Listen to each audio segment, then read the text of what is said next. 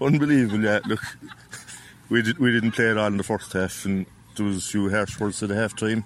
Paddy Shea got the boys going, we went out in the second half, and we just played. We didn't play in the first half, simple as that. So we're delighted to get through into semi-final now, so we'll drive on. And Aaron Mulcahy had a brilliant game, and he really brought you back into that game.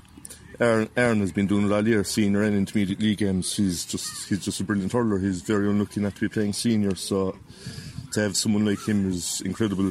His accuracy is unbelievable, so yeah, we're delighted for him as well. So.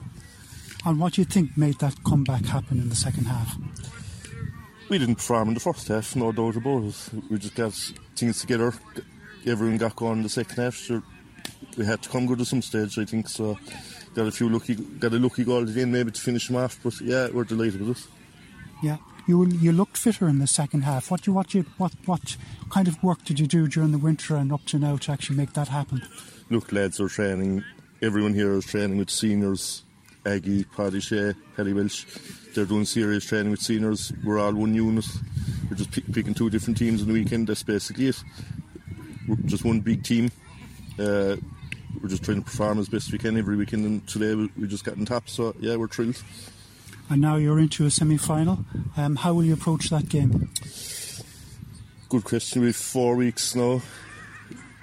Maybe we could lose one or two tomorrow, you don't know. Going by today, fellas might get putting a hand up, so yeah. But we'll just put our heads down, might try and get a game or two into us, and we'll drive on.